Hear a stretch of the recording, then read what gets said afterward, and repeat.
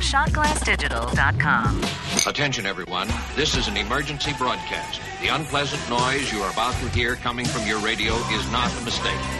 Please do not turn off your radio, but turn up the volume on your receiver as high as it can go. Do we want to get rocked?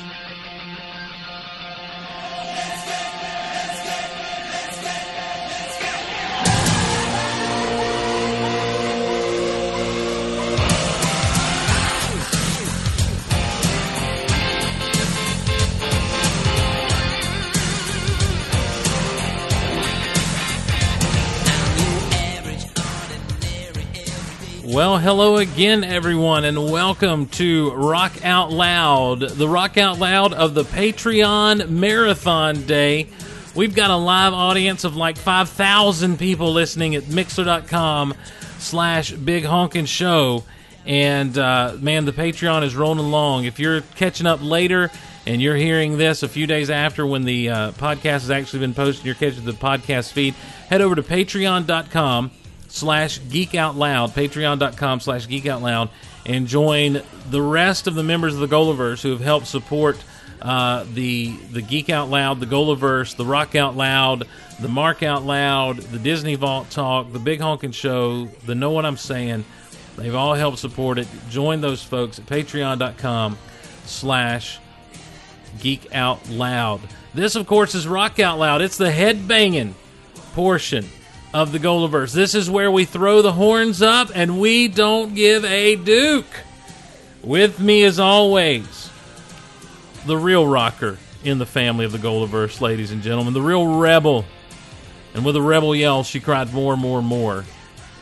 My friend, your friend, the quite awesome Kristen from Jersey. What's up, Kristen? Nothing much, guys. Are you ready to get rocked? Let's get rocked! I'm ready. I know you don't follow the wrestling all that much, Kristen, with the Mark Out Loud and what have you. But way back several years ago, Ozzy Osbourne was on a WrestleMania show. Really? Yeah, but now he didn't perform, mind you. He was just there supporting a tag team called the British Bulldogs. Okay. And he comes out at the end. The British Bulldogs, who were the good guys, they won. They won the championship belts and what have you. And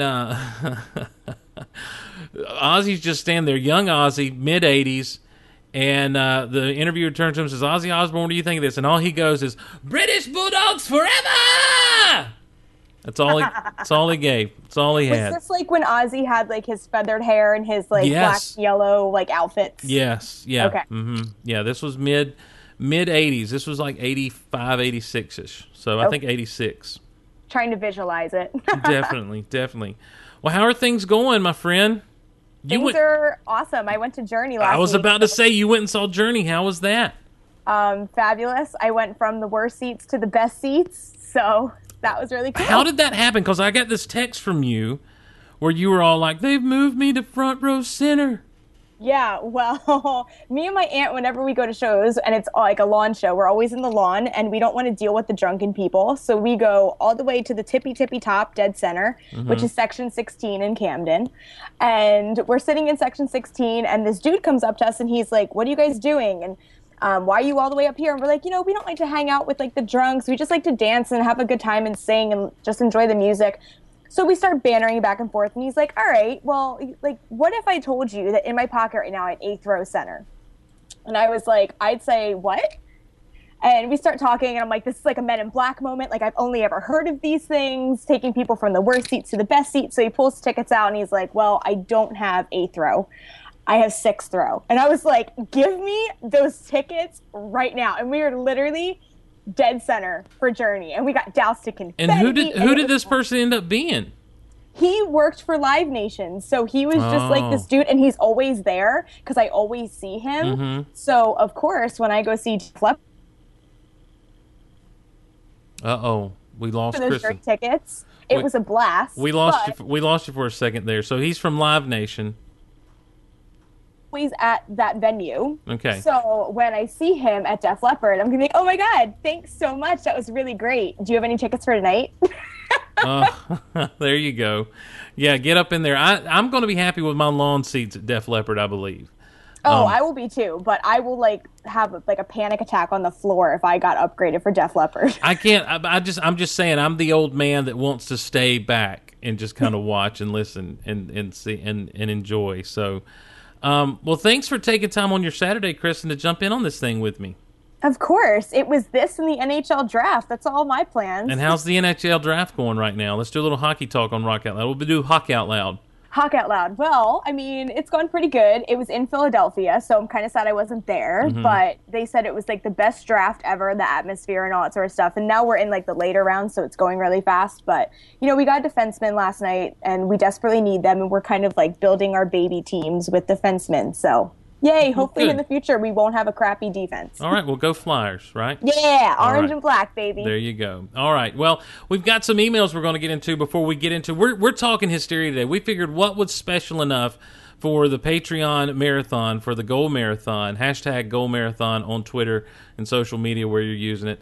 We figured what better way to do something special than talk about one of the greatest albums by a band we both love and we've really put off talking about because we love them so much. And so we're going to be talking Hysteria today. But before we do, let's get in these emails. This comes from, I'm going to say Karen Pandur.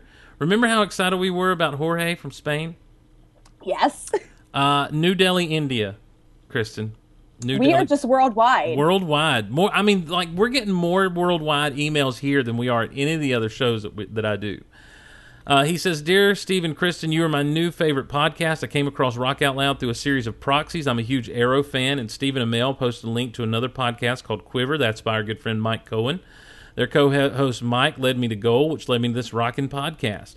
I obviously binge-watched all of them. I wasn't going to download the Matchbox 20 episode, but then I heard Like Sugar on the road trip episode, and, well, damn. You made me fall in love with Matchbox 20. I agree, Steve. Rest Stop is cold like only a woman could be.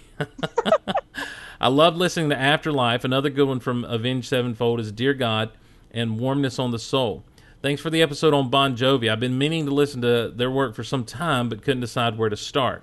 I'm a vocalist myself in high school. I performed Summer of Here, Without You, and Kryptonite by Three Doors Down, 69 by Bryan Adams, or Summer of 69 by Bryan Adams, Warmness by Avenged Sevenfold, Two Steps Behind by Kristen knows who. Yeah, buddy. Yes, sir. Def Leppard. Hollow Years by Dream Theater. Lips of an Angel by Hinder. Man, that song got played out when it was big. Can't Stop and Snow by RHCP. Angels by Robbie Williams. How to Save a Life and Never Say Never by The Fray. Diary of Jane by Breaking Benjamin. I want to know your thoughts on the relatively newer rockers like Hinder, Daughtry, Breaking Bad. Not Breaking Bad, Breaking Benjamin. He just put Breaking B, and I went immediately but Breaking Benjamin, Nickelback, Three Doors Down. Personally, I love them all, especially Hinder. Check out their cover of Born to Be Wild and Bed of Roses. Wait, Hinder did a cover of Bed of Roses? I have never heard this because I don't listen to Hinder. I don't really listen to Hinder much either. I'm scared to because, Kristen, we both love Bed of Roses so much. Yeah, it's one of the songs I'm like, you really shouldn't touch it. It's like a Queen song. Yeah. But I also love covers. Oh, God, are you typing it or are you finding it right now? I am. I'm so scared. I don't know what to do here. I'm not going to ask you again, sir. I'm sorry. Oh, look, the police have got me. No, Hinder, they're like, Hinder, sir, Hinder does not need to cover Bed of Roses. Hinder does not need to cover Bed of Roses. We got an ad we're getting through. Kristen, I'm going to do this. I'm going to let this play a little bit, okay? Okay.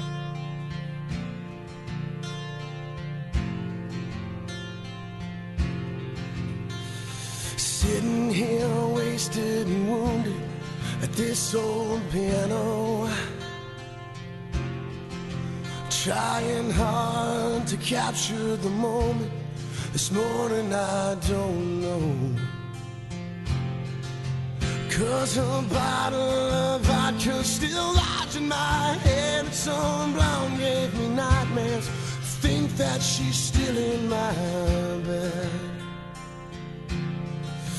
As I dream about movies they won't make of me when I'm dead, with an ironclad fist I wake up, French kiss the morning,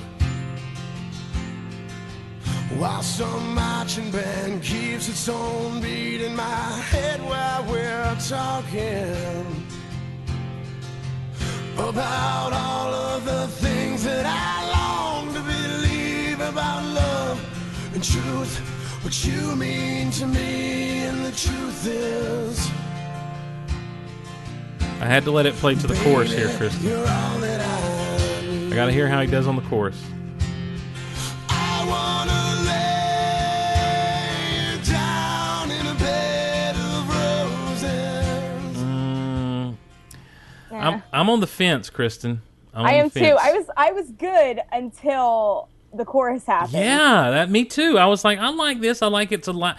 I like that they're not trying to be exactly Bon Jovi. I like that, there's a nice, a good acoustic feel to it. When the dude kicks in with the harmonies, I'm like, I'm cool with that. But then he hit that chorus, and I'm just like, no, it doesn't work for you, Hinderman. The gravelly voice doesn't work No, on it really the doesn't. chorus. Yeah. It has to be smooth. It really doesn't. I was thinking that's a show we should do, is like our favorite cover songs. Oh, yeah. And There's some good ones. Well, and I started thinking about mine, and it's like 3 of them are from Guns N' Roses. I'm like, this doesn't seem right, but Well, a lot of mine are from Marilyn Manson. well, so there you go. All right. How do you? We've talked a little bit about '90s stuff, but not a lot of these newer guys. The Daltrey, the Breaking Benjamin. We've talked a little bit about Nickelback, Three Doors Down, or the ones he mentioned. Any of those names stick out to you as being particularly people that you enjoy? No, only because I have a thing with like modern radio rock bands, quote fingers, that I feel like they all sound almost exactly the same. Mm-hmm. So new bands that I like Avenged Sevenfold, I like Papa Roach, I like Buck Cherry, like bands that you can distinguish from like the rest of them. A lot of those bands, to my ear, sound very similar, and I'm like, who is this? Is this Nickelback? Wait, that's Shinedown? What? So I don't really dig on them. Right. You don't like Shinedown? No. The dude really creeped me out when I saw them live one time. Okay. I dig Shinedown, some of their stuff. As far as like just newer stuff goes, I have really keyed in on like Alter Bridge and and anything that Miles Kennedy sings, especially stuff. I've talked about it. I've gushed over it as much as we've gushed over Def Leppard. I love Slash's collaborations with Miles Kennedy. I just do. And you're always strangely silent when I start talking that stuff. So. No, I'm not, because it's so funny, because I feel like you talking about Miles Kennedy and Slash is the equivalent of me talking about live music. Like, you talk about it every podcast. I think it's adorable. Like, you have your new thing where you're like, no, I do love them so much. Slash and Miles Kennedy. You guys don't understand. You don't understand just how good they are together, and how just effortless he sings, and how much I kind of wish I was as good looking as he was. Just he's one of those people who just has this look that it's like, you were born that way, and it makes me sick that you were born that way. So anyhow, just let me be you for a day, dude. That's right. Gabe chimes in from Nashville. He says, "Hey, Steve and Kristen, I'm greatly enjoying your shows. I wanted to point out 2 bands you didn't mention that I love, and I think you'd love as well. Well, be careful. The 2 that I'm thinking of match the subject title of this email are Eve 6, they're Matchbox 20 related, and Meatloaf, which is related, he says, to power ballads. First, Eve 6. I will swallow my pride, I would chuckle and rhyme, but the lack thereof would leave me empty inside. You know what I'm talking about? See, that is an Eve 6 song. I always go to Here's to the Night, because that was my graduation song in 6th grade. Okay, in 6th grade? Yeah. Gee whiz, I was in college when Eve 6 were a thing. Well, a little younger. He says, they're probably my favorite band of all time. Every single one of their CDs has excellent, catchy songs. I didn't know they did more than one. I thought they kind of were a flash in the pan. Shame on us. Shame on us, Steve. Shame on both of us. Every single one of their CDs has excellent, catchy songs. Their best album of all time, in my opinion, is Horoscope. Not Horoscope, but Horoscope. It is a masterpiece from front to back. It's got the 80s vibe with the 90s style mixed in. Each song is a masterpiece, and you should absolutely check it out. The best song, though, is a new one called Lost and Found. It's a masterpiece in and of itself. Gabe really throwing the masterpiece around here a lot. As a songwriter myself, I truly wish I could write something like this. Well, now, this is a songwriter telling us to check this out, so maybe lyrically is what he's looking at. Yeah, maybe we'll be on the same path there. Let's check out Eve 6 Lost and Found. You want to do that real quick? Let's do it. This is fun. I wasn't planning on doing this. I got to get back over there now. Eve 6 Lost and Found. All right. Let's give them a check. Let's check and see how it sounds. I don't know what to expect here. Heaven, can you hear me? I am calling from a landline. I need a good connection. I feel like I'm losing my mind. The day is just about to break. I think it's safe to say, so am I. Can you bring my legs to walk, even though they're shaking? Will you get my head to stop all the plans it's making? The clouds are just about to burst. I think it's safe to say, so am I.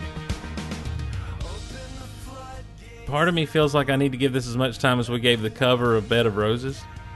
But you're not liking this one? I'm not, Kristen. I'm sorry. Are you? I mean, it's listenable. Yeah, I like the it's got this, it does have musically a feel that I like. I wasn't that blown away with the lyrics and the rhyme scheme and such as. Yeah, I was listening. I'm like, it's okay. Yeah, it's okay. I can't call it a masterpiece.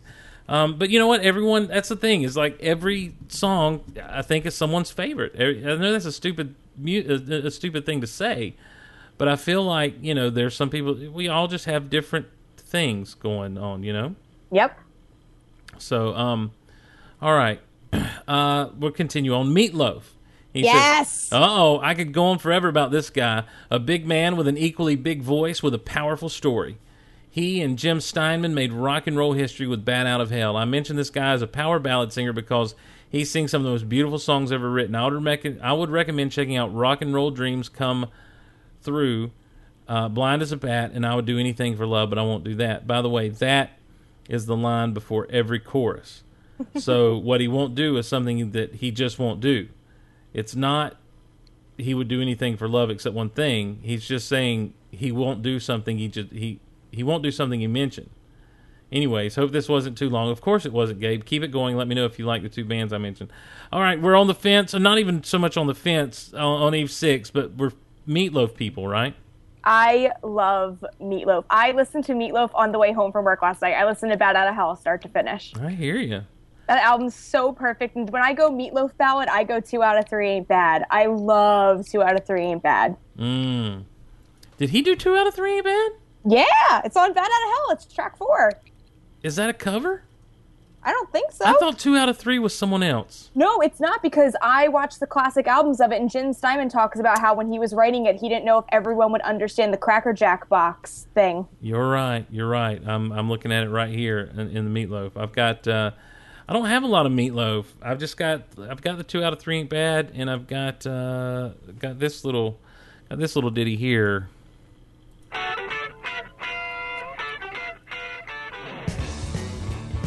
Oh, Paradise by the Dashboard Light. So good. Well, I remember every little thing as if it happened only yesterday. Now, Kristen, here's a neat geek connection for you with Meatloaf. Back in the 80s, they were doing a campaign for Special Olympics. Marvel Comics was doing a special campaign for like Special Olympics, and when and in the back of every comic, it would have Meatloaf. It was Meatloaf, in comic book form, talking about, I'm rocking out, but I want to help these Special Olympics. Who can help me be a hero for them? And the Marvel heroes all show up. And like you could order a Meatloaf, you could send off, the proceeds would go to help the Special Olympics, and it was a Meatloaf song written especially for that. That's awesome. That he did with the Marvel Comics. I hear the song's not that great. I've never heard it.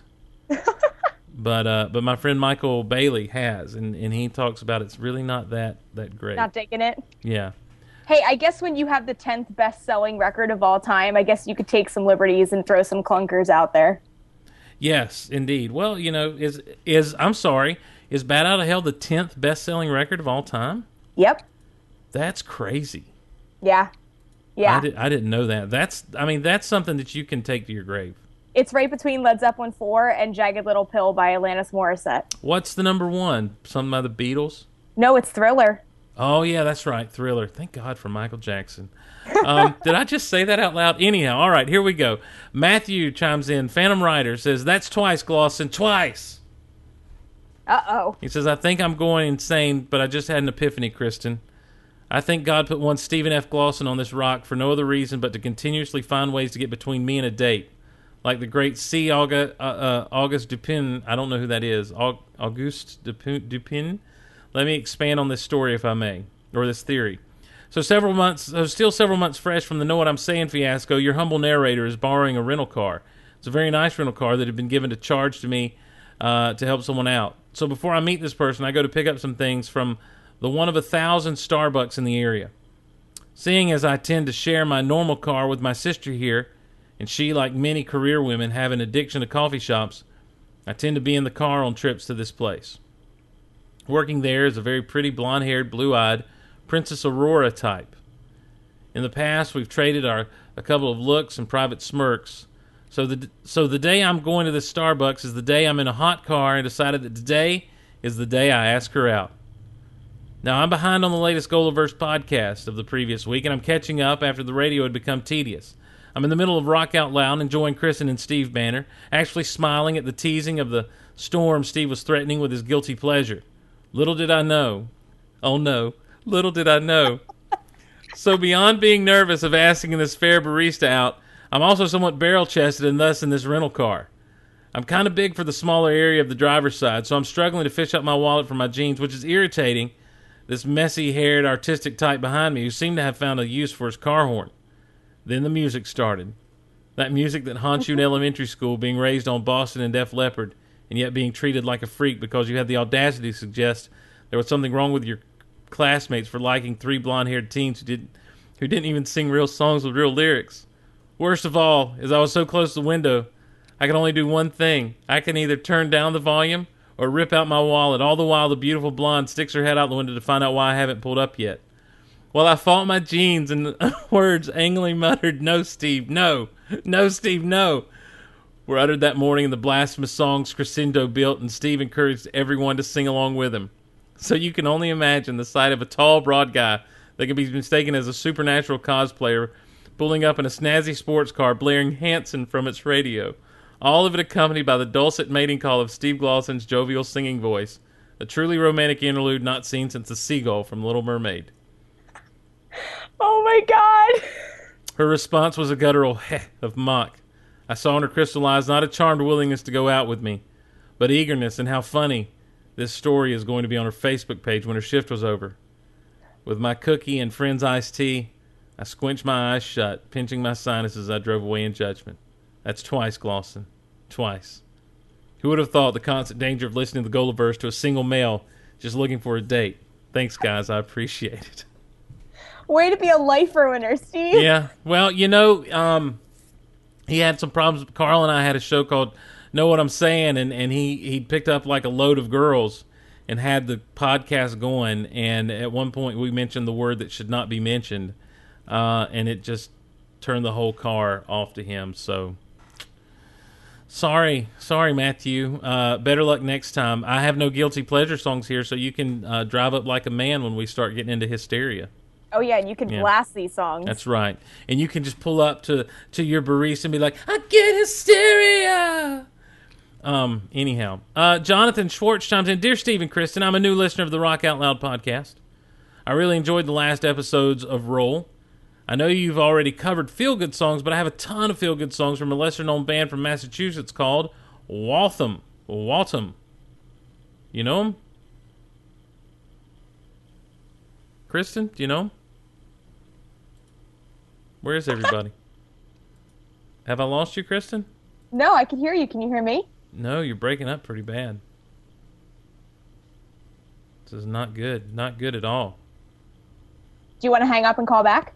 Yeah, let me do that. Let me pause the recording here real quick. And all right, we're back recording. I have not heard of this band. Yeah, WalthamTheBand.com. They're a newer band, although not as active as they once were in the mid-2000s. They still release new cuts on iTunes. Their lyrics are directly inspired from 80s movies. I saw an interview with lead guitarist and principal songwriter Dave Pino. He said that he wrote Waltham's first album after watching Fast Times at Ridgemont High all day long while working as a car wash attendant. How cool is that? That is cool. That's pretty awesome. I'm going to check these guys out later. I hadn't had a chance to check them out yet, but I'll definitely check them out later. That's Waltham. Waltham. Waltham? How do you say that, Kristen? I would probably say Waltham. Okay, Waltham. I'm gonna defer to you. You're going to defer to the New Jersey accent. All right. That's right. That's right. Paul writes in from Return to the 80s. He says, Rock Out Loud is still my favorite podcast. Each episode just keeps getting better and better, and then the internet craps out. Uh-oh. Yeah. It's like going from Slippery When Wet to New Jersey. Wow. It's like going from Pyromania to Hysteria. Kristen, he's like giving us some huge props here. I know. This is like massive. Yeah. It's like going from Yourself or Someone Like You to Mad Season. Love it. Wow. Hey, I return the 80s. I don't get stuck there. Matchbox 20 rocks. That's what I'm talking about, Paul. Anyway, although I've been enjoying the Hanson talk, let's not forget about another band of brothers who have long blonde hair, Nelson. Can't Live Without Your Love and Affection. It's a great feel-good song. Actually, the whole After the Rain album is awesome. Absolutely love your Power Ballads episode. First of all, I pretty much agree with Kristen about Sting. Aw. Yeah, The only in the difference corner. The only difference is that I do like The Police. Synchronicity 2 rocks, even though I don't understand a word he's saying. However, I can't listen to Sting's solo stuff. I can't put a finger on it, but there's some kind of whine in his voice that grates on me. Let's put it this way. Unless there's a Scorpion Deathlock involved, I get bored with Sting. Paul is referencing The Wrestler just then. Now let's go through some more power ballads. I was so happy you guys included Warrant. I love both the songs you picked. Sometimes She Cries is also a great song. So good. But my favorite song of them by them is Blind Faith. So good. I love the album version. I also have the single of Warrant's cover of We Will Rock You. Warrant did a cover of We Will Rock You? Heck yeah, they did. I've got to check that out. Well, there's an incredible acoustic version of Blind Faith on the B-side. Journey was my favorite band in the 80s. I was always the go-to person for anybody that wanted to know anything about Journey. Steve made my day when he picked Still They Ride. The song really speaks to me. I love that song. You made my aunt's day, too. She was like, I can't believe you picked that. That's awesome. Just right. A little bit after high school, I joined the Navy. By the time I got out of the Navy, I came back home to go to school. All of my friends had moved on with their lives, so I had to start my life over. So the lines, "This old town ain't the same, nobody knows his name," actually resonated with me, or really resonated with me. Since you guys took Still They Ride and Faithfully, I'll pick Mother, Father. Mm-hmm. Steve Perry put a lot of feeling in those vocals. Next, I'll do the obligatory Bon Jovi and Def Leppard picks. I definitely can't leave them out of this list. Kristen already picked my favorite Bon Jovi ballad, and Steve already picked my favorite Def Leppard ballad. It's great to see we have the same taste in music. So the next Bon Jovi ballad that I love is Bed of Roses. Well, we didn't mention Bed of Roses because we had gushed over it so much on our Bon Jovi episode. Yeah. And I felt like it went without saying that we feel like that's the greatest power ballad / love song of all time. And my Def Leppard pick is When Love and Hate Collide. So good. Indeed. I don't even need to ask you guys if you love those songs too. You do. Here's a few more of my favorite power ballads. Miles Away by Winger, another underrated group. Yep. Oh man, another quick story. Sorry this email's so long. Anyway, as I mentioned earlier, I was in the Navy. In August 1990, I was deployed to the Persian Gulf. The day before our ship deployed, I stocked up on my music by going to a mini shopping spree at the Navy Exchange. One of the tapes I bought was Winger's new one, In the Heart of the Young. Miles Away was on there. It was so appropriate for me at the time. Okay, some more songs. Don't Close Your Eyes by Kix. Don't close your... I can't get the note. This Could Be the Night by Loverboy. Honestly by Stryper. Wow, Michael Sweet's voice is incredible. Calling on You is my favorite song by them, but I don't know that that's considered a ballad. Honestly definitely is, so we'll go with that. Anything Is Possible by Heart. The Search Is Over by Survivor. Forever by Kiss. The Deeper the Love by White Snake. So Much Better Than This Is This Love. Is that better than This Is Love? I don't know. It's good, but I don't know. Close My Eyes Forever by Lita Ford and Ozzy Osbourne. Huh. Love Song by Tesla. And one of my favorite Queen songs, Save Me. Thanks so much for the totally awesome podcast. Never Stop Rocking. I hope we never do stop rocking, Paul. Thanks for emailing in. I'm excited to hear that we're people's favorite podcast. I know, that's so cool. Me and Dave never get that on Mark Out Loud. Stop. And I darn sure never get that on Geek Out Loud. So right now, Kristen, you're in the lead.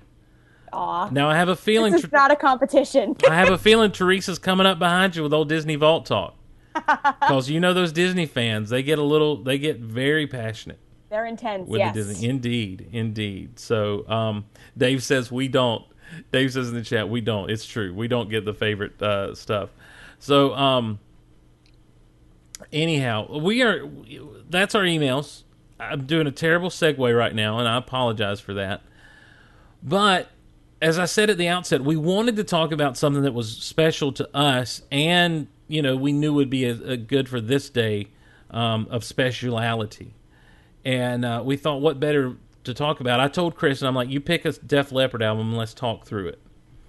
And Kristen acted like she was having the hardest time in the world. I was. Now, why did you pick? We're talking Hysteria, by the way. So pull out your Hysteria CDs, your Hysteria vinyls, your Hysteria cassettes, or pull it up on your iTunes and follow along with us. Why did you pick Hysteria? I picked Hysteria. It was the first Def Leppard album that I ever owned. Mm-hmm. So I picked it because of that. It's also one of the most storied albums ever. It's also one of the best-selling albums of all time. And it was made to be a greatest hits record, and it basically is a greatest hits record. Now, oh, I'm hearing myself. Am I breaking up on your end? No, you're good. Okay, I heard myself for a minute there. Freaked me out. I was like, why am I hearing me? Aliens. Now, would you say this is a sentimental favorite for you? Yes. But it is probably my favorite Def Leppard album. Okay. Now, why this over Pyromania?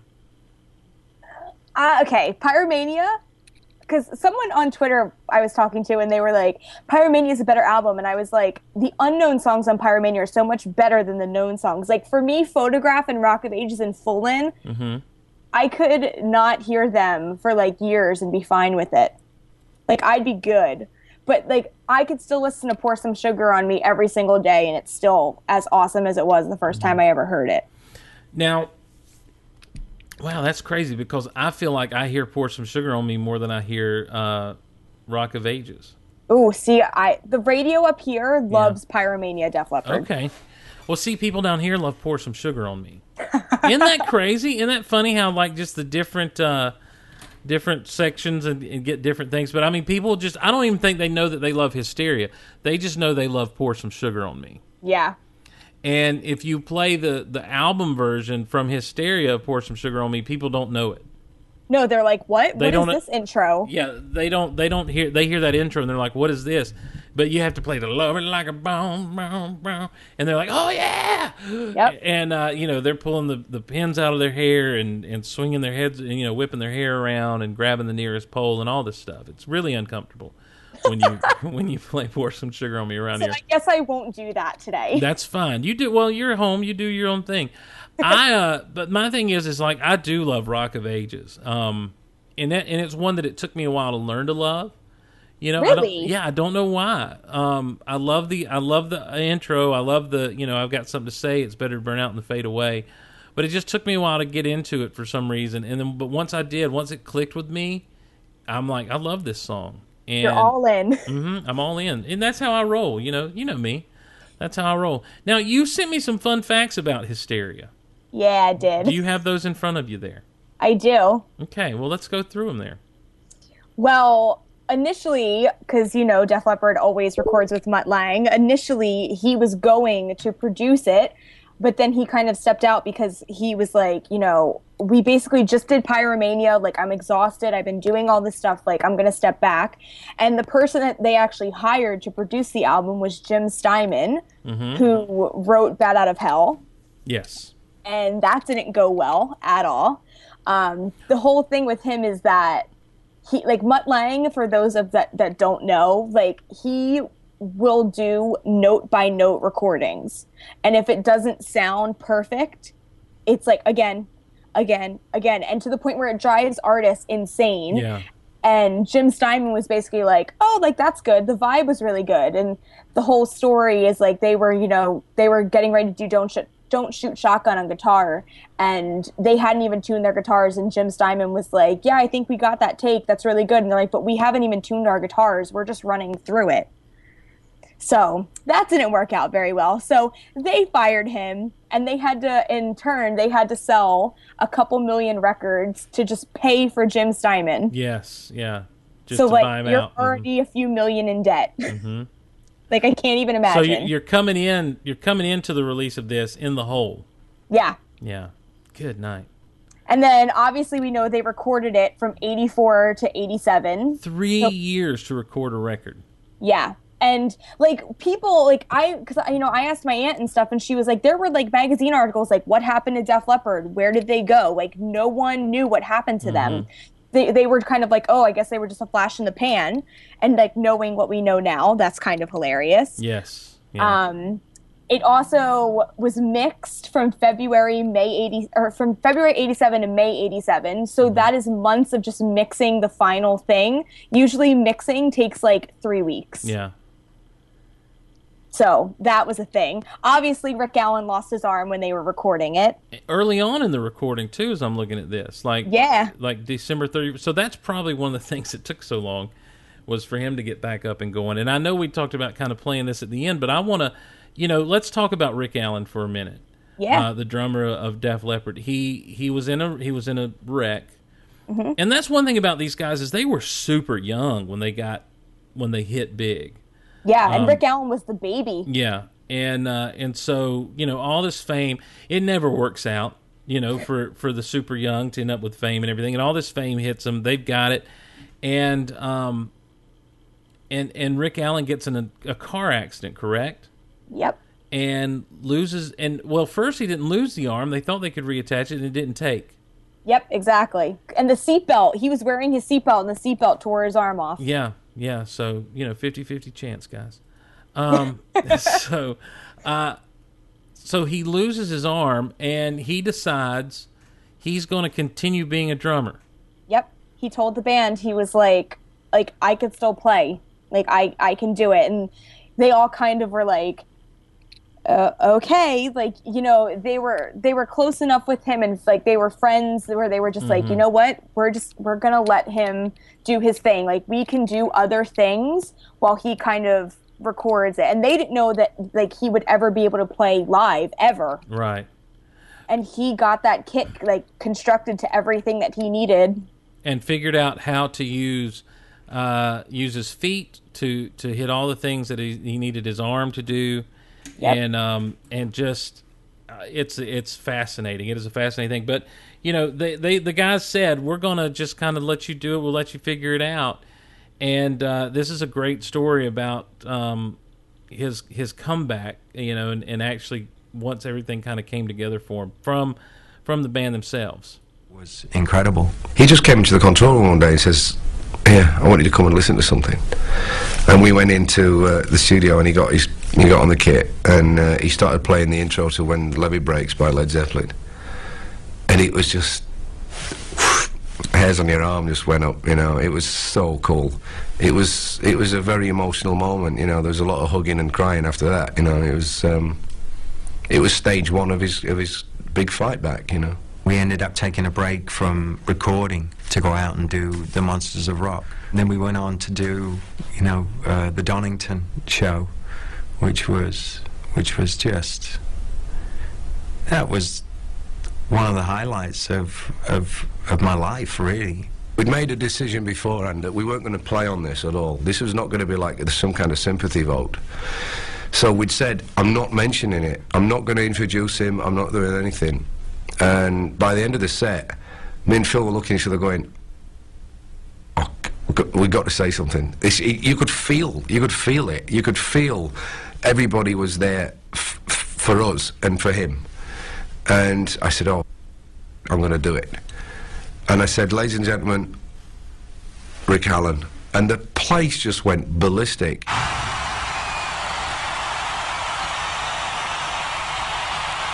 just want you to know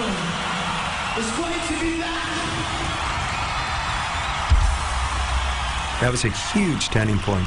And just to recapitulate and remember that whole feeling of, you know, that many people behind you is just overwhelming, you know.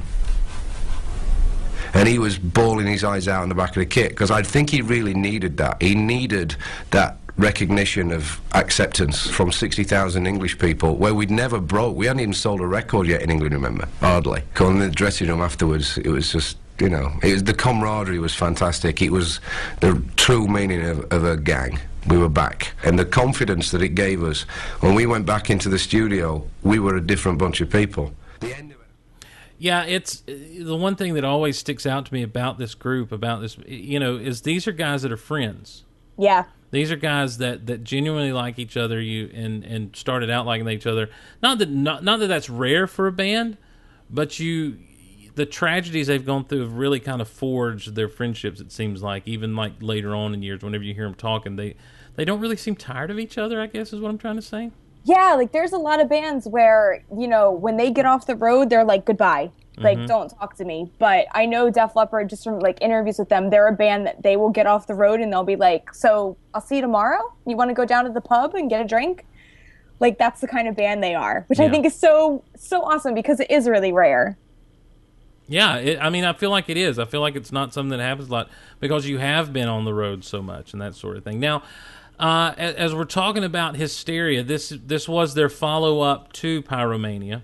Mm-hmm. And they had one of those daunting tasks, especially after being out for, Lord, years, it seemed like, you know, with nothing new, and with all the tragedy they had strike, with all the things that went down, you've got to deliver, I feel like. Yeah, like, talk about pressure. And especially, you know, Joe said in that clip, you know, they were not even big in England. Right. Everyone in England thought that Def Leppard was a band from America, because they only sold records in America. Dead Flatbird. Yep, Dead Flatbird. So. Well, let's get into this actual album here, and we'll start off with the first track. Anything you want to say about it before we get into it? Well, this was the first American single off the album, and it failed miserably. Yeah, I was going to say this was the first single, huh? Yep. And it is didn't work out. And it is Women. Let's give it a listen here. If it'll play for me. There we go.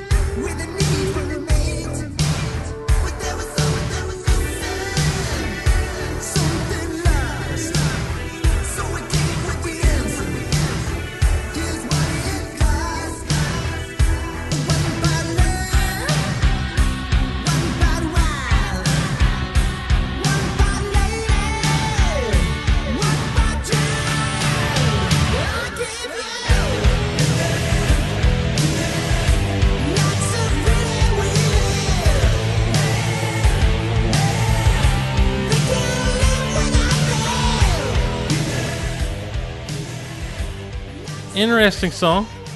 Yep. It's not my favorite, you know. See, I dig this song. To me, it's one of those things. It is what it is, and you know, I'm not.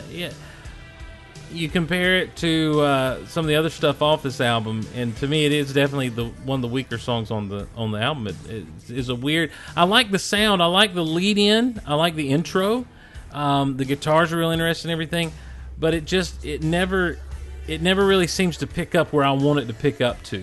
Okay, never catches fire for you. Right. That's a good way to say it. What do you dig about this song? I really like the lyrics. Again, like we've talked about Def Leppard before. Like you don't really think of them as a band that's like, yeah, let me write all the cool lyrics and let me write a story and all that sort of stuff. Like I like all the different like ingredients, if you will, like of women, you know, love and wild and lady and child. Like I don't know. I really like it. I love the guitar solo. Like the guitar solo wails on this song. I think it's a really good intro, so I'm a little bit on the opposite end of you on this one. Well, Cal in Arizona in the chat says one of the best intros to an album. Love it. Yeah, it's Dave good. Jones says the drums are so prominent. As a former drummer, I find it awesome. So, yeah, I mean, it does have that driving thing going for it. Like, it's very steady, very driving. But like I say, for me, it just never really catches, you said it, you know, never really catches fire. Mm-hmm. The way that even the next one does. And I do really dig this next song off this album. It's Rocket, and it's really interesting. It's something I never thought about. It's weird. I've never really thought about what we're about to hear. That was on the VH1 making of Hysteria documentary about this song. Take a listen as the guys talk about Rocket. No guitars, just in the gaps. The first thing I thought of when this phrase Rocket got used and we had this hole after it was like the Lou Reed song Satellite of Love.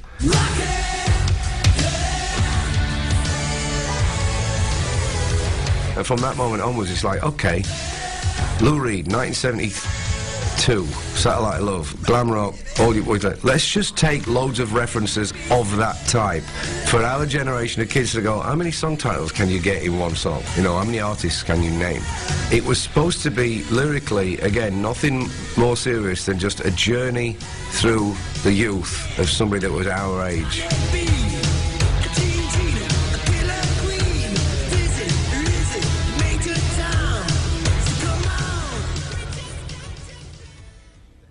So this song ends up being... man. I came wait a in minute. late on the album, Wait, stop. because I... Sorry. Jeez Louise. I didn't stop the thing right. Anyhow. Support Patreon. Yes. Patreon.com/geekoutloud. Thanks to all you suckers who support. Yeah, remember how I said I'd get better? I'm not getting better. Listen to me. I can't do this. It's just the first day. Come on. This is Rocket. I thought it was. There we go. This is Rocket.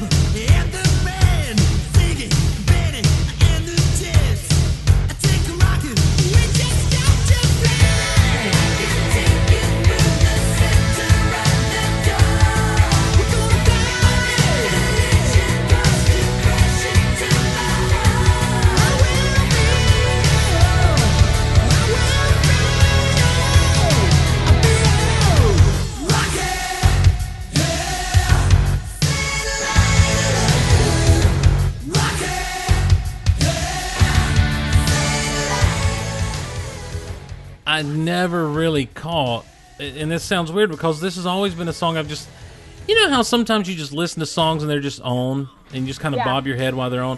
This has never been a song I've really sung along to that much, so I've never really paid much attention to the lyrics. But Jack Flash, Rocket Man, Sergeant Pepper and the band, Ziggy, Benny and the Jets.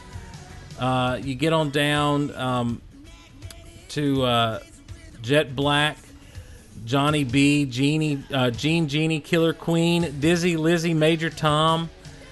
They're just. This is kind of their "We Didn't Start the Fire." Kind of is. Yeah. Well, Joe, the lead singer, is like such a music file. Like, he's a crazy, like, he can tell you everything about every band from the 70s. So I feel like this is just his, his like freedom song. Like, yes. You are going to find out about all of our influences, and I will make you listen to them and buy their records. Yeah, and if you dig through the lyrics, then you kind of want to, even though they do mention Sergeant Pepper in the band. I know, but that's okay. We forgive them for that. Well, they are British, so you would expect them to have a little bit of influence from the old Beatles. See, this song to me would have been a better first track than Women.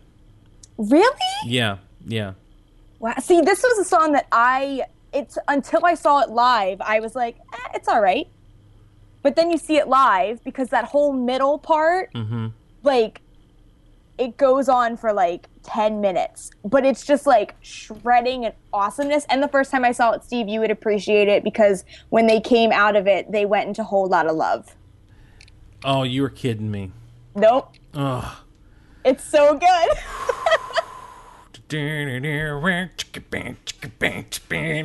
Oh my gosh! Now I want to. Can we talk? Can we talk? Let me call Jimmy back up and let's talk some Zeppelin now. No. He's got to pay for that. That's a $50 donation there. This is my place to talk about Def Leppard right now. That's right. That's right. So, yeah, this is your safe place to talk Def Leppard. No, I do think this would, to me, it just hits better as a first track. I think the first track on a rock album should just hit real good and not necessarily have that slow build up the way that, I don't know. I'm not hating on Women at all. I love Women. And you're totally hating on Women. The song and the gender. But no, I dig the song. It never really catches like this one does. Because this is one of those that you just kind of, all right, this is a good entry. And then with the subject matter, it's a good entry point, I think, into an album. Mm-hmm. I mean, it's the whole Def Leppard thing where, Mutt Lange told them, if you want to play in arenas, make music that sounds good in arenas. Like, your songs have to breathe. Yeah. Like, you're not in a jazz band. Don't try and be a jazz band. Like, make it simple. Yeah. Well, Mutt Lange, I feel like Mutt Lange was a bit of a genius. You think? Bit of a genius, yeah. Back in Black, Foreigner 4, all of Shania Twain's albums. Didn't he marry Shania Twain? He did marry Shania Twain. Good for him. Because any man of hers has to walk the line. Anyhow, so yeah, Rocket, great. The next song is a song that has a very special place in my heart. Yep. Because it's a theme that we use often on the old Big Honkin' Show. And I always forget. It's so funny to me because I just forget how much drive these guys have, and what their focus is on a lot of these songs is like, I just love making love, man. It's all about. Oh, they want music for girls, man. They wanted chicks. They got 'em. That's right, exactly. So this is "Animal" by Def Leppard.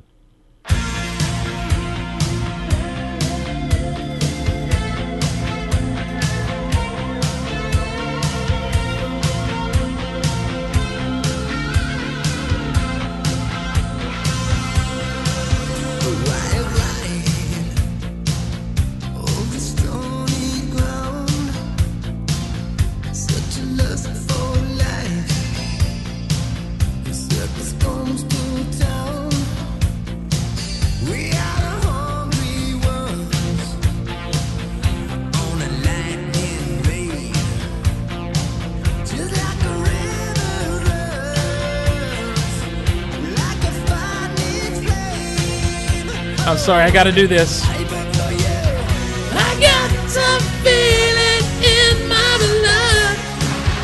Whoa. I need your touch, I need your love. Whoa. And I want, and I need, and I love, and I'm up, and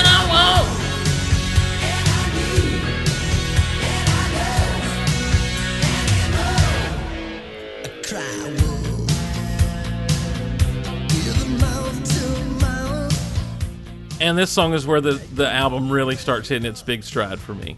Okay. I mean, I love this song. Can I go Heel Kristen? I think this is my least favorite song Are you serious? on this album. Yeah, and it Wow. might be because it's overplayed. Okay. But this song, I'm just like I'll I don't know. I'll be like, I'll skip it. I want to listen to the next ones. Yes, yeah. Well, it's definitely not the best, but to me, it's where it all starts to kind of kick in. Because this really is a near perfect album. Yeah. I mean, it really is. And I just, this song, especially when you hit the thing is I love Leopard's vocals. I love the way they harmonize. I love how tight they sing together. I love the way the guitars work together. Their sound is just such a good, unique, so well-produced sound. And this song, I think, shows that off very well. Yeah, I feel like this is the first song on the album that truly sounds like a Def Leppard song. Yeah. Mm-hmm. Like, it has that, it's got the vocals, it's got the guitar, like everything in the song, you're like, yep, Def Leppard. Take me. Anyhow, so yeah, it's become the Animapocalypse theme until I can find something different. It is, So- and you'll probably see it live this summer. I can't tell you, I'm looking so forward to getting up to Atlanta and seeing those. I watched the big press conference where they made the announcement those two would be touring together. Yeah. And it was just showing clips from both of their various concerts. I'm like, I cannot wait. It's going to be great. Even Kiss, I started to get excited for. Right, because I mean, they do have the anthems. Yes, yeah, that's the thing. They've got the anthems and they've got the big shows and all the pyros and everything. So, well, after Animal, they slow it down a little bit. Ballad time. Yeah, think you got love in your sights? Watch out. Love bites. This is the distant cousin to Love Stinks, ladies and gentlemen.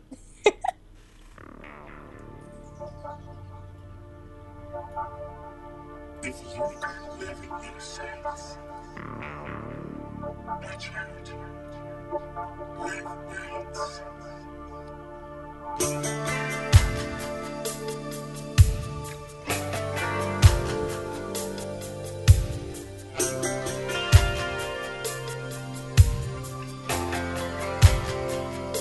When you make love, do you look in your mirror? Who do you think of? Does he look like me? Do you tell lies and say that it's forever? Do you think twice or just touch and see? Ooh, babe. Oh, yeah. When you're alone, do you let go? Are you wild and willing, or is it just for sure? Ooh, come on! I don't want to touch you too much, baby. 'Cause making love to you might drive me crazy. I know you think that love is the way you make it. So I don't wanna be there when you decide to break it. Go, love bites, love beats. It's bringing me to my knees. Love lives, love dies. It's no surprise. This is Def Leppard ballad style at some of their best, I think. Yep. I mean, it's their only #1 single ever. Yeah. This song. And it's not even to me their best song ever. I No, feel it's not. I feel like there should be so much more that should be #1 in that place. But this song is just like I say, I feel like it's a distant cousin to Love Stinks. It's the more rockin' version of Yeah. Love Stinks. Yeah, is it the more rockin' version? I feel like it's a very honest version of Love Stinks. There's no sugarcoating. And what is it? Def Leppard has this thing. They really dig the the before a song gets started, having someone speak or say something, and then boom, we get into the song. Yeah. They do that on this with that weird computer voice that scares the bejesus out of me when I think about it. But yeah, it's so this went number 1. Yeah. Wow, that Only one. surprises I me. think it was only for 1 week too, but it was number 1. And now, Def Leppard with Love Bites. that's my bad Casey Kasem, by the way. So, Ooh, that wasn't a good one. that's what I said. It was my bad Casey Kasem. Well, and then this song had the whole controversy about it too. Do you know about that? No. Okay, well, at the end, Is this the one that they think it says something about Jesus? yeah, Jesus of Nazareth, go to hell. Like, that's what they think it says. But it's Mutt Lange in a Yorkshire accent trying to, like, have and, like, imitate the guys in the band, and he's saying bloody hell.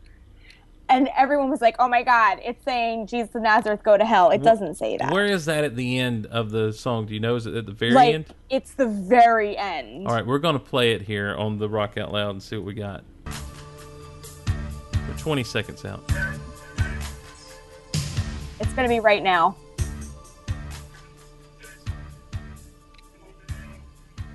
Yeah. I heard it just then. It's just I had a kid. I remember being at a friend's house, and he was like, "You got to listen to this, man. You hear what it says?" I'm like, "No," and I'm listening. I'm like, "I don't think it says what you think it says, dude." And he's like, "Yeah, but it does, man. These guys are hardcore."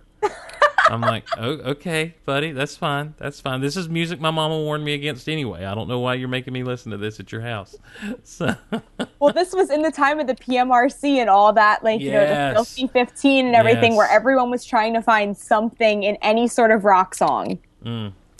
I'm getting really slammed right now in the chat for my Casey Kasem that it was terrible. Look, I said it was bad. I said it was bad. You owned it. Yeah, I'm not like, listen, I own the fact that I do bad impersonations. Okay? So I have a whole bit about it on Geek Out Loud, for crying out loud. So Can I just say, too, I love the lyric in Love Bites, are you wild and willing, or is it just for show? I don't know why. the song, I would be uncomfortable listening to that song in mixed company, to be honest with you. Really? Yeah. Oh, When you make love. so good. You know, it's like, these are not appropriate questions to be asking, sir. These are not Who do appropriate you think of? Does he look like me? Man, anyhow. Well, next is the big one, I think, off this record. Oh, yeah. And it's the one that almost wasn't. Yep. Listen to this. Appeal to the chicks, man. I came in late on the album because I wasn't going to do it initially, and when I came in, it was obvious to me that the songs we'd written in the very beginning were like slightly dinosaurish. They were 2 years old, basically. So I kept saying, we need another one, and as we needed another one, there was more and more resistance, to the point where right at the end the band actually had a meeting with the management to say that whatever Matt says, they're definitely not going to get another song on the record. Me and Mutt were working on the vocals for Armageddon It, which was the 11th track on the album, and as far as we were concerned, final track. 5-minute coffee break, Mutt disappears. I go into the control room, and we always had an acoustic guitar knocking around just for ideas. And I started playing this thing that I'd had for, I guess, a couple of weeks, which went...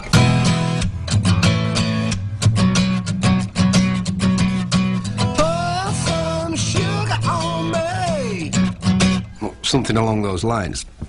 Mutt comes in the control room and asked me what it was, and I just said it was it's just this idea that I'd got, and just, no big deal. And he said, no, that's the best hook I've heard in like 5-10 years or whatever it was. I like to think 10, but it was probably 5. And he said, we should do this. We should absolutely do this song. And of course I'm thinking, no way that the guys are going to go for it. And I just knew that we didn't have the record yet, so what the hell are we going to do it, We ended up recording it quite quickly. And I think news that we'd written a new song that was really good wasn't what the record company wanted to hear, because the record had taken so long to record. We were spending huge amounts of money making the thing. They just wanted us to finish the record and get the thing out. Obviously in hindsight, it was really good that Mutt stood up and said, no, I really think this is what we're missing. Myself and Mutt Lang. Pour Some Sugar on Me, ladies and gentlemen. I don't know if this is Def Leppard's opus, but it's definitely one of the greatest songs of all time. Here we go. Step inside, walk this way. Sing along if you have to. And of course you got an air guitar.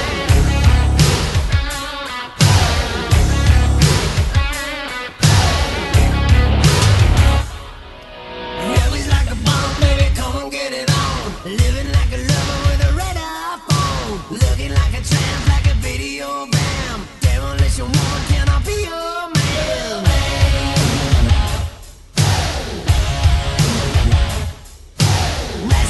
Dazzling, flashing little light. Television lover, baby, coordinate. Sometime, anytime, sugar me sweet. Little miss of innocent, sugar me, yeah.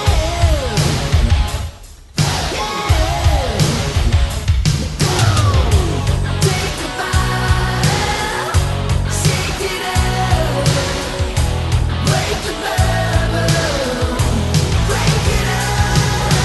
Pour some sugar on me. Oh, in the name of love. Pour some sugar on me. Come on, fire me up. Pour your sugar on me. I can't get enough. I'm hot, sticky sweet, from my head to my feet, yeah. I kind of want to let it just keep going. You know, I'm looking at the time, I'm like, oh, we got half the album to get through. I mean, what can you say about Pour Some Sugar on Me, Kristen, that hasn't been said? You can't really say anything that hasn't been said. It's perfect. It's so good. It's such a good arena song. I love this song. It's one of these songs that you can always just jam out to. And it jams. This song jams. And even if you don't know the words, you sing what you think the words are. Because you're American and you don't understand, you know, some of the terms and the concepts. But I'm red light, yellow light, green light, go. Crazy Little Woman in a one-man show. And you're just like going right there with them. And then you hit the, do you take sugar? 1 love or 2? I just absolutely, it's just so, I can't help but sing along with it. Even badly. Right? Like, I love that this song, too, is like the saving grace of Hysteria, because my aunt went to 2 shows on the Hysteria tour. The first tour, like the first go-round was when Women was the single, and she was like, the Spectrum was half empty. There was no one in there. And then the second time she went, it was hard to get a ticket because it was sold out, basically. Couldn't get enough. Yeah, so it's like this song pushed them over what they needed to like break even and then some. I know the one dude from Mercury Records said that they sent out 450,000 copies of this single in one day, which is basically going gold in a day. Wow, that's crazy. Like, that's so nuts. Like, that never happens anymore. Well, that's how good it is. I mean, that's how good the song is. And I mean, can you imagine being, I don't know if you can imagine being alive back then, but can you imagine hearing this on the radio for the first time? Like, what is this? Right? Like, I wish I wasn't so young when I heard it for the first time so I could, like, have recollection of it. Oh, yeah. I know. It's one of those things that just seems like it's been there forever and ever. It's so good. It just fits right into the whole thing. So it's good stuff. You can't really do much but gush over the thing.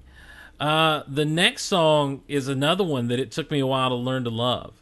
Ooh. Yeah, I know. I always dug it. I'm like, that's pretty good. It's pretty good. But then it's just one of those things where I had to get past, my fascination with the hits and kind of, not this wasn't a hit, but you know what I mean? Like the big mega ones. Yeah. And even though it has your name in it, Steve? Well, that's what really hooked me on. I'm like, I got to hear this again. What's going on? Come on, Steve. So this is Armageddon It. Let me go ahead and play it.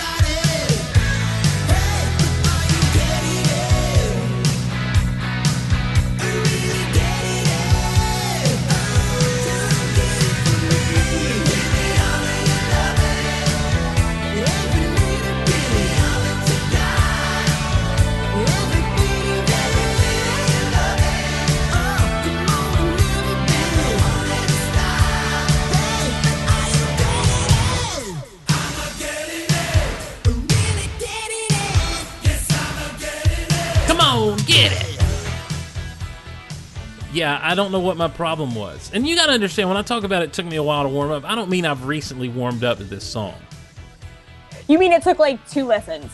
Yeah, well, I mean, I'm saying like you go, like the first real Def Leppard album I had was their best of, that was The Vault, you know? Okay. And so you're rolling through, Lord, Post Some Sugar on Me. I've always loved Let's Get Rock since it first came out. Rocket, which is another one I've always dug. And Rock of Ages. You know, I'm listening to all these things, and I've just kind of keep bumping around the CD, and then I hit Armageddon, and I'm like, because again, remember, not really a lot of exposure as a kid growing up. Like, all this stuff I had to find later in life and kind of get plugged into and hip to and everything. And then when I finally just kind of stopped and like, all right, let me just listen to some of these other songs that I'm not as familiar with, which I know it sounds weird to say I'm not as familiar with Armageddon, but I wasn't at the time, okay? So sue me. I forgive you. Thank you. And I start listening, I'm like, oh man, this does jam. This, from the guitar licks to the percussions, everything about this just jams. Yep. It's meant to be, it's one of those songs, like, it's meant to be played in an arena in front of all those people. Like, it has the parts where you sing it and everybody pumps their fist in the air. Mm-hmm. Like, this is one of those songs where you're like, this is going to be awesome live, and it is. And he does say my name in it. He's like, come on, Steve. Of course, he's not talking to me, but I feel like he is. We can pretend he is. Yeah. Now, the question is, what does Armageddon it mean? And, Joe Elliott explains, ladies and gentlemen. Is there a story to this first song? I don't really know. Having a bizarre English sense of humor like we do, the phrase Armageddon it kind of meant it was like, I am getting it. So, you'd say, are you getting it? Armageddon it. Armageddon it. You kind of, it's kind of a hick American thing. Armageddon it, man. To us English people, is Armageddon it, dude. So, there isn't really a story behind it at all, other than the fact that it sounds a lot like a T-Rex song. Yeah. Intentionally so, because we grew up listening to T-Rex, Mark Bolan, all that glam stuff. And we kind of stole the rhythm and built our own little thing around it that actually means nothing whatsoever. So you had to be there, really. Yeah, great point. Yeah. You had to be there. We still can't spell it right, can we? So I love the fact that he's like, you had to be there. he tells this whole thing about, it's kind of like, it's kind of like a British guy saying, oh, I'm getting it, and or Hicks saying, I'm a getting it, but you had to be there. It has no point at all. I love it. I think it's hilarious. The next song on the album is one we've played before on the show. I think it was in our first episode. It was that you played this, and wanted to rock out with Gods of War. There it is.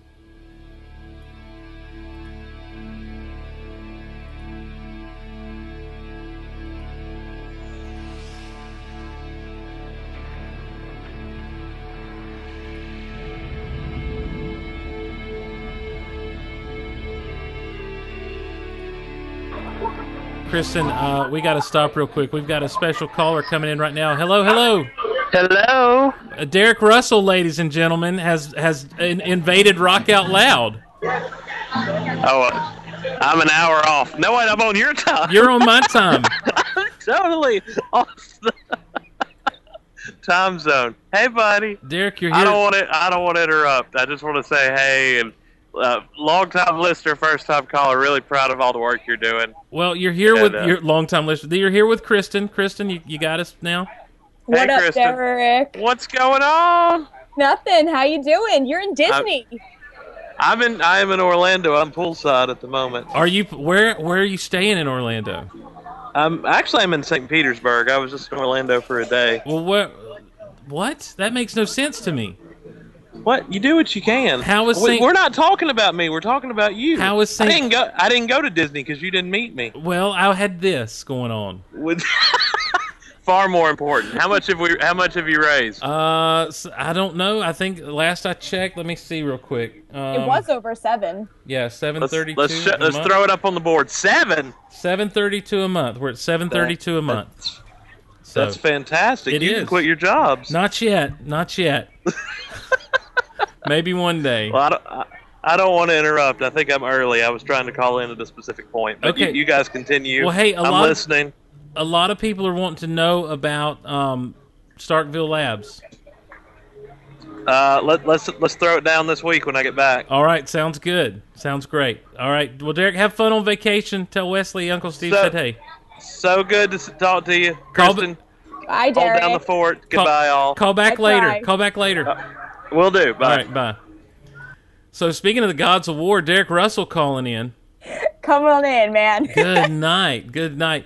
Now, on Gods of War, let me get a little further into it here. Good night. This song.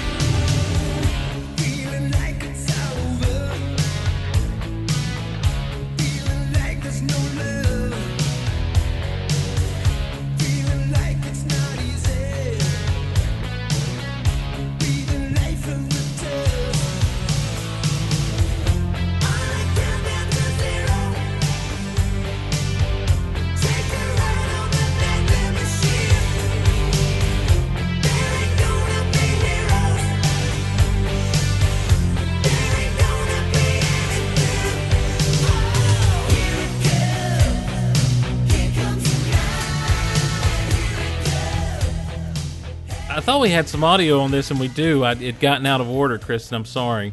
That's okay. The production on the fly. And sorry, and of course, it was so good to hear Derek call in. I know. It put you on hold real quick, and I'm like, what is this thing doing to Kristen?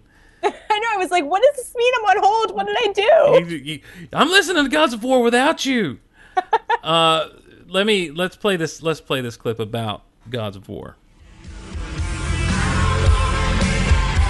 All the Whitesnake lads, we went down to see Def Leppard, and I remember thinking that, as everyone else in Whitesnake thought, that Def Leppard were using vocal tapes because the background vocals sounded so good. I remember asking them about it afterwards, and they said, "Oh no, it's just us singing and whatever," and we didn't believe them. But now that I'm in the band, I know it's absolutely true. I mean, Def Leppard is a rock band that can sing. And this is the chorus I was telling you about with all the different voices.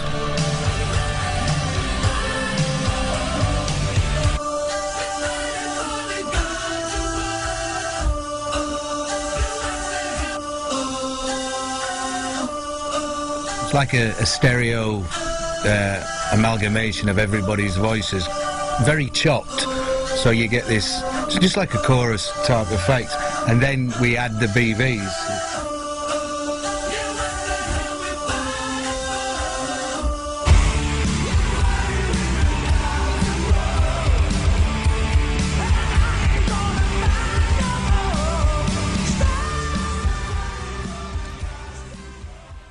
So the vocals in this song, again, you hear the dude talking. Who is that? It's talking about it.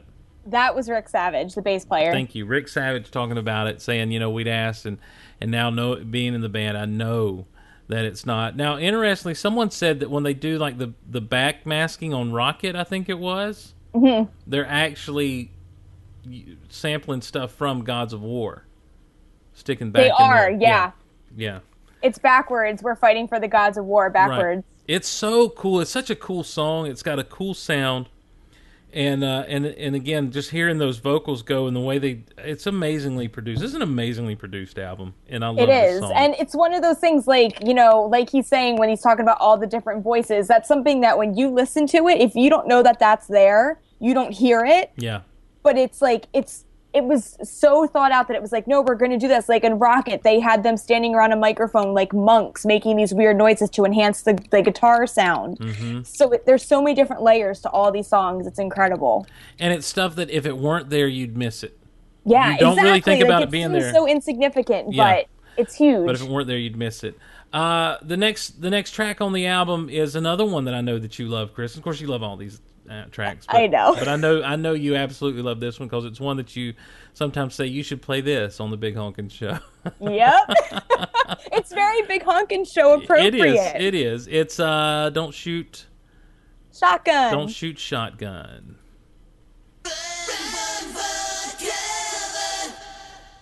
Don't shoot, shoot. She's so dangerous. Shotgun, gun. Don't shoot, shotgun.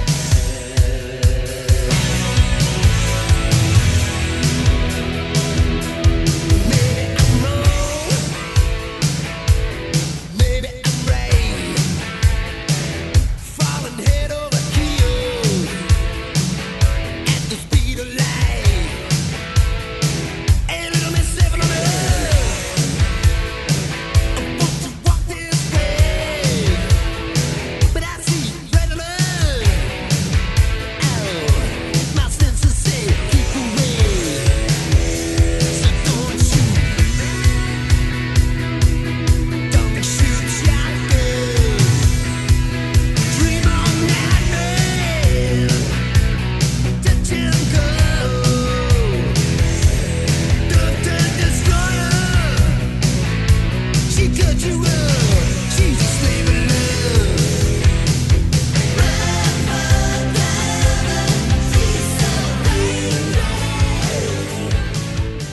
There are two things I want to say about this song, Chris, and I'm going to unleash you. Okay. One, remember when we talked about driving songs? Yes, Such a good one. it is. And secondly, that was my bad Elmer Fudd impression. Secondly, this song really, this song feels everything I love about the 80s. Yes. I mean, it really does. This song, just the feel of it, incorporates everything that I love about the 80s. So, Do you know who the really big influence behind this song was? What band? I do not. AC/DC. Ah. They wanted to do like a short, like kind of like snotty, like, you know, punky kind of vibe song. And that's why the lyrics are really super short. It's really super quick. Mm-hmm. But they just have like, I don't know, they have that swagger. It's got, to this you know song. what? And I was thinking, the minute it starts out, I'm sitting there thinking, I'm like, wow, this, and I'm amazed at how much is so driven by the percussions on this album, especially considering Rick Allen's situation, right? Yep. But this song, it just kicked in. I'm like, man, this is such a percussion-driven song every time I hear it. And now you telling me that, I'm like, I can totally see this being an homage to AC/DC. Yep. In that song, I can totally hear that, because they do have that. It's got that driving drum that doesn't get too crazy, and but it also, it's kind of driving the show as much as everything else is. It's so good. It's present. It's not like, front and center, but it's that whole freight train thing. Yes, where like, nope, we're gonna keep chugging along. Yep. They go from not shooting a shotgun into running right, Kristen. Yep. Here we go.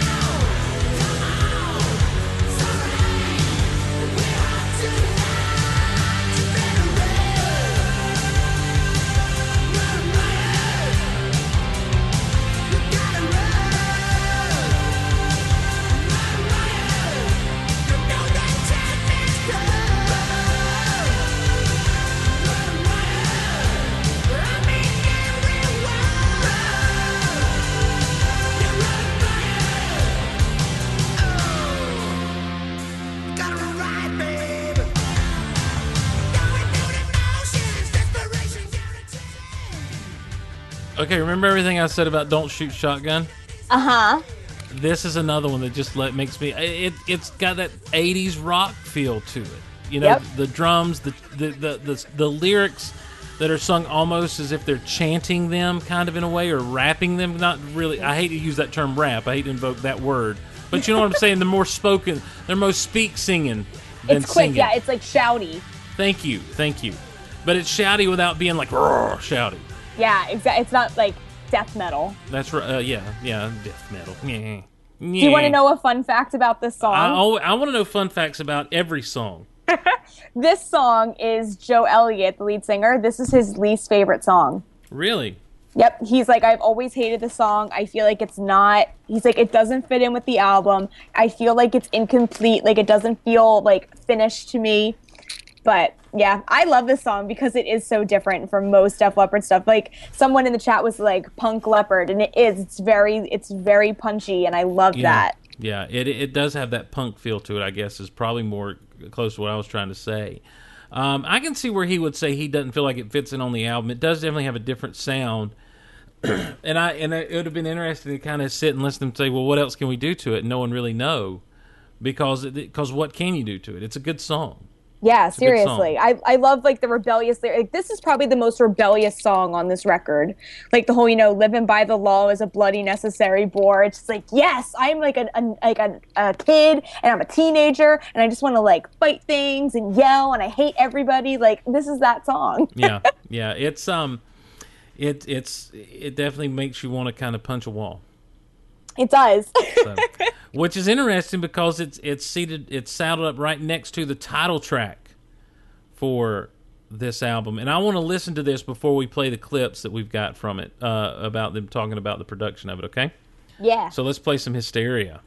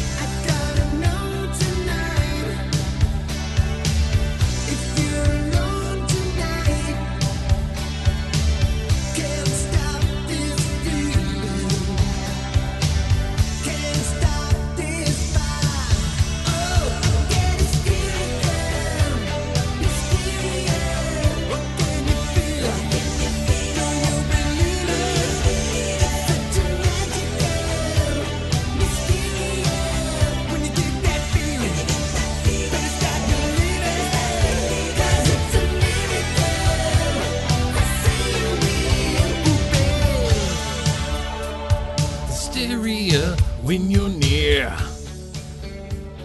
This song, it's so good. I mean, is there such a thing as a perfect song? Yes, you this know, one. I mean, it really is. It's so good. You know, it's like, to me, this is one of those surprising things about Def Leppard. And I guess we talked about power ballads last time, and I don't know that this is really a power ballad, but it's got that smooth, just feel. It's a love song. It's and when you look at the album cover to Hysteria, you're like, this is just metal all the way through, man.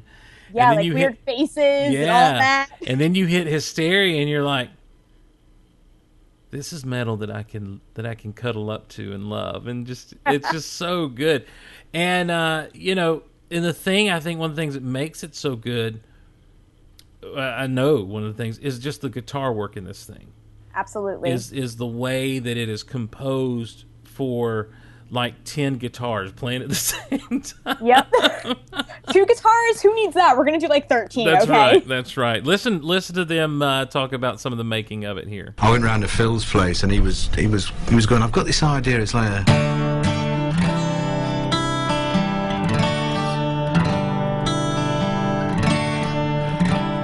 kind of like this. And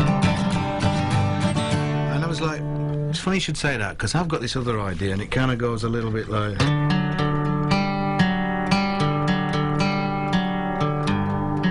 And he went, yeah, that's good.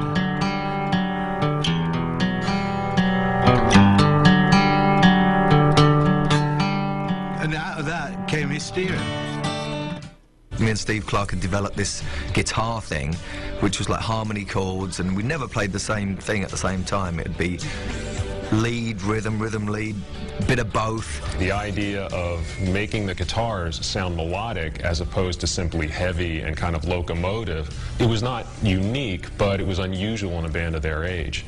Just make it a lot different to the regular run-of-the-mill kind of rock guitar thing, which is like a rhythm guitar just playing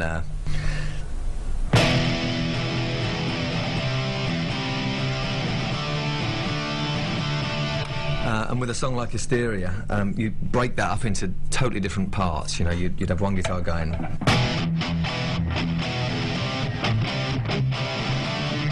Instead of doubling that up with that again, the other guy would be playing.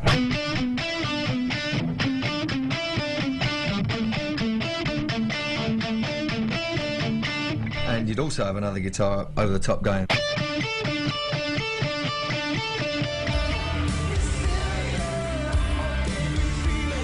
I mean, who does that?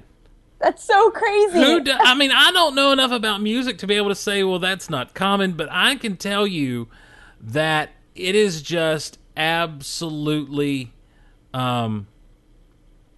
it's so good.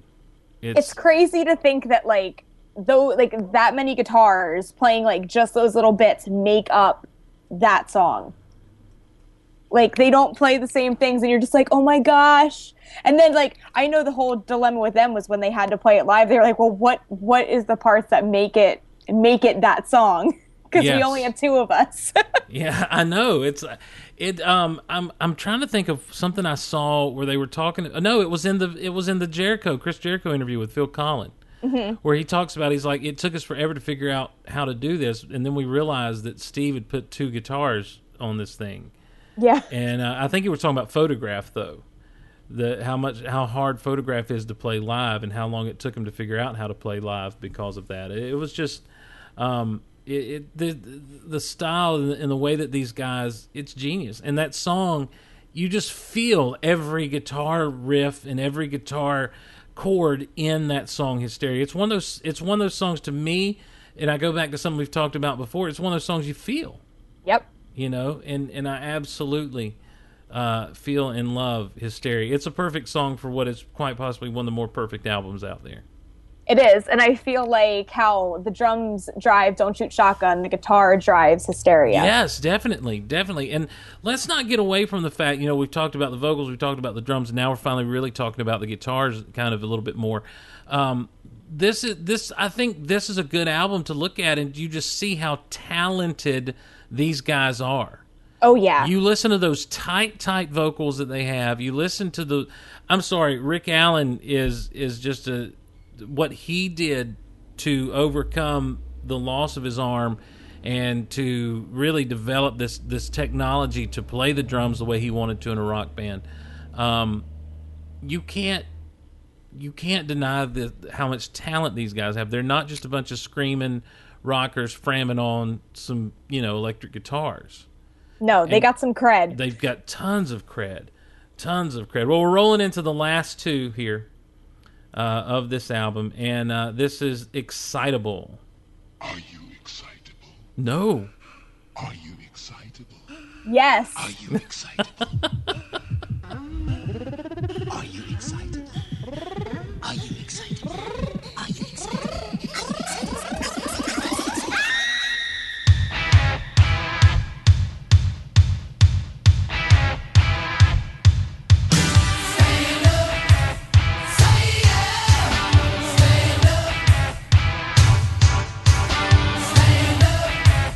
Say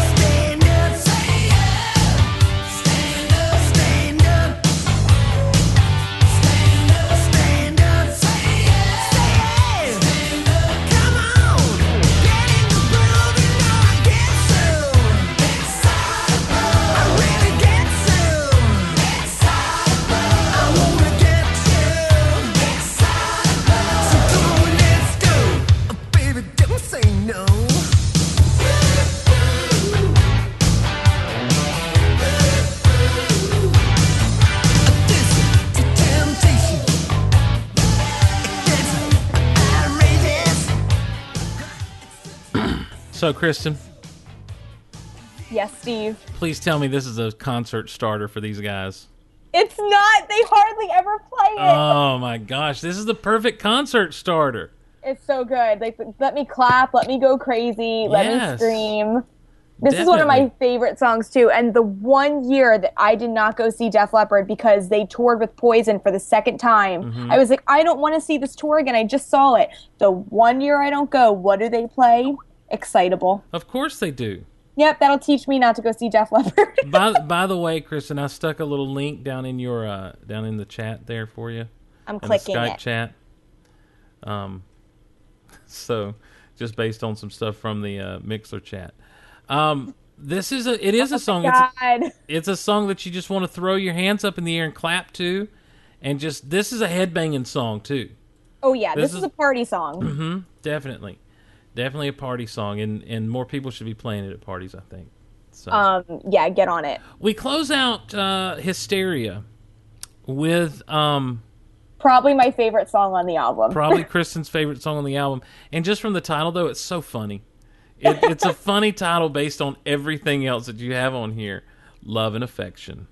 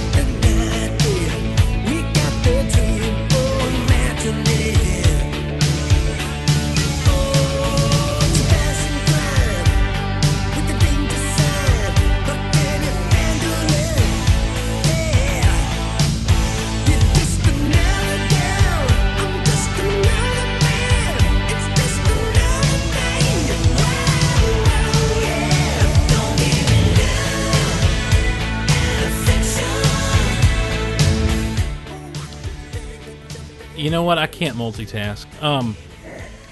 Because I get to I'm doing some stuff and I start hearing, and it's just like I'm just kind of listening to the music while I'm doing it.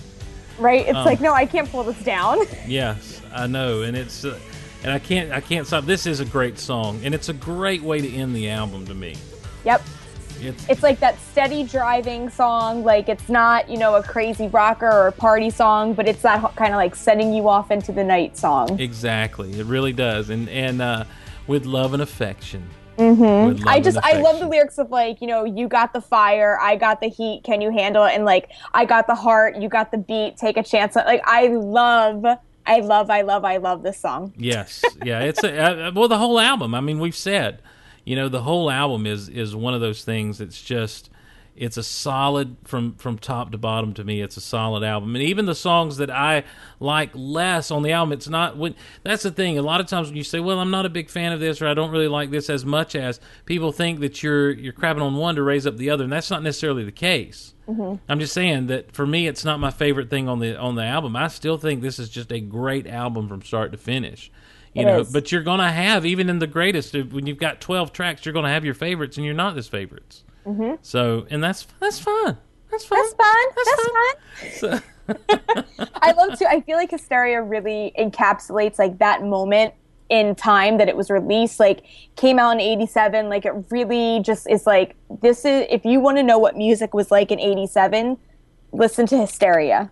Yes, definitely. And and it is that definitive Def Leppard sound, throughout, and with enough variation in some of these things that you never it doesn't sound like just like Pyromania, but you know who it is. Yep, exactly. And it was a great follow up to Pyromania, and I feel like a better record than Pyromania, to be honest with you. Just from a quality of music standpoint. Now, they would not release another album with Def Leppard until 92 with Adrenalize. Yep. And well, because they had the other tragedy. You had Steve Clark dying. Clark died, yeah. And so this is a band that's gone through a lot, and great behind the music if you can ever find it. I posted it on our Facebook page. Well, Kristen posted it on the Facebook page, so check them out, and also watch that VH1's making of Hysteria. It's so good. It is so good, and check that out, and you pick it up if you can. Of course, their stuff's not available digitally yet, as far as some of these original releases and everything, but it's easy to go over to Amazon.com and pick up a CD, buy them. They're in stock. They've got them. They're not going to not sell you their music, for crying out loud. No, it's there. Do it. Buy it. So make sure you pick that up and check it out. It's definitely worth having in your collection. Well, Kristen, you got some final thoughts for us on Def Leppard, or on Hysteria, rather? I feel like this was the perfect album to talk about on this awesome day, and this album, it's one of the best-selling records of all time for a reason. This is an album of my childhood, and I will always, always, always have this album with me. Like, no matter where I go or how old I am, I will be like 90 and jamming out to Hysteria. It just transcends time, and honestly, everyone should just have it in their collection. Like, go buy it if you don't have it. Do we want to get right?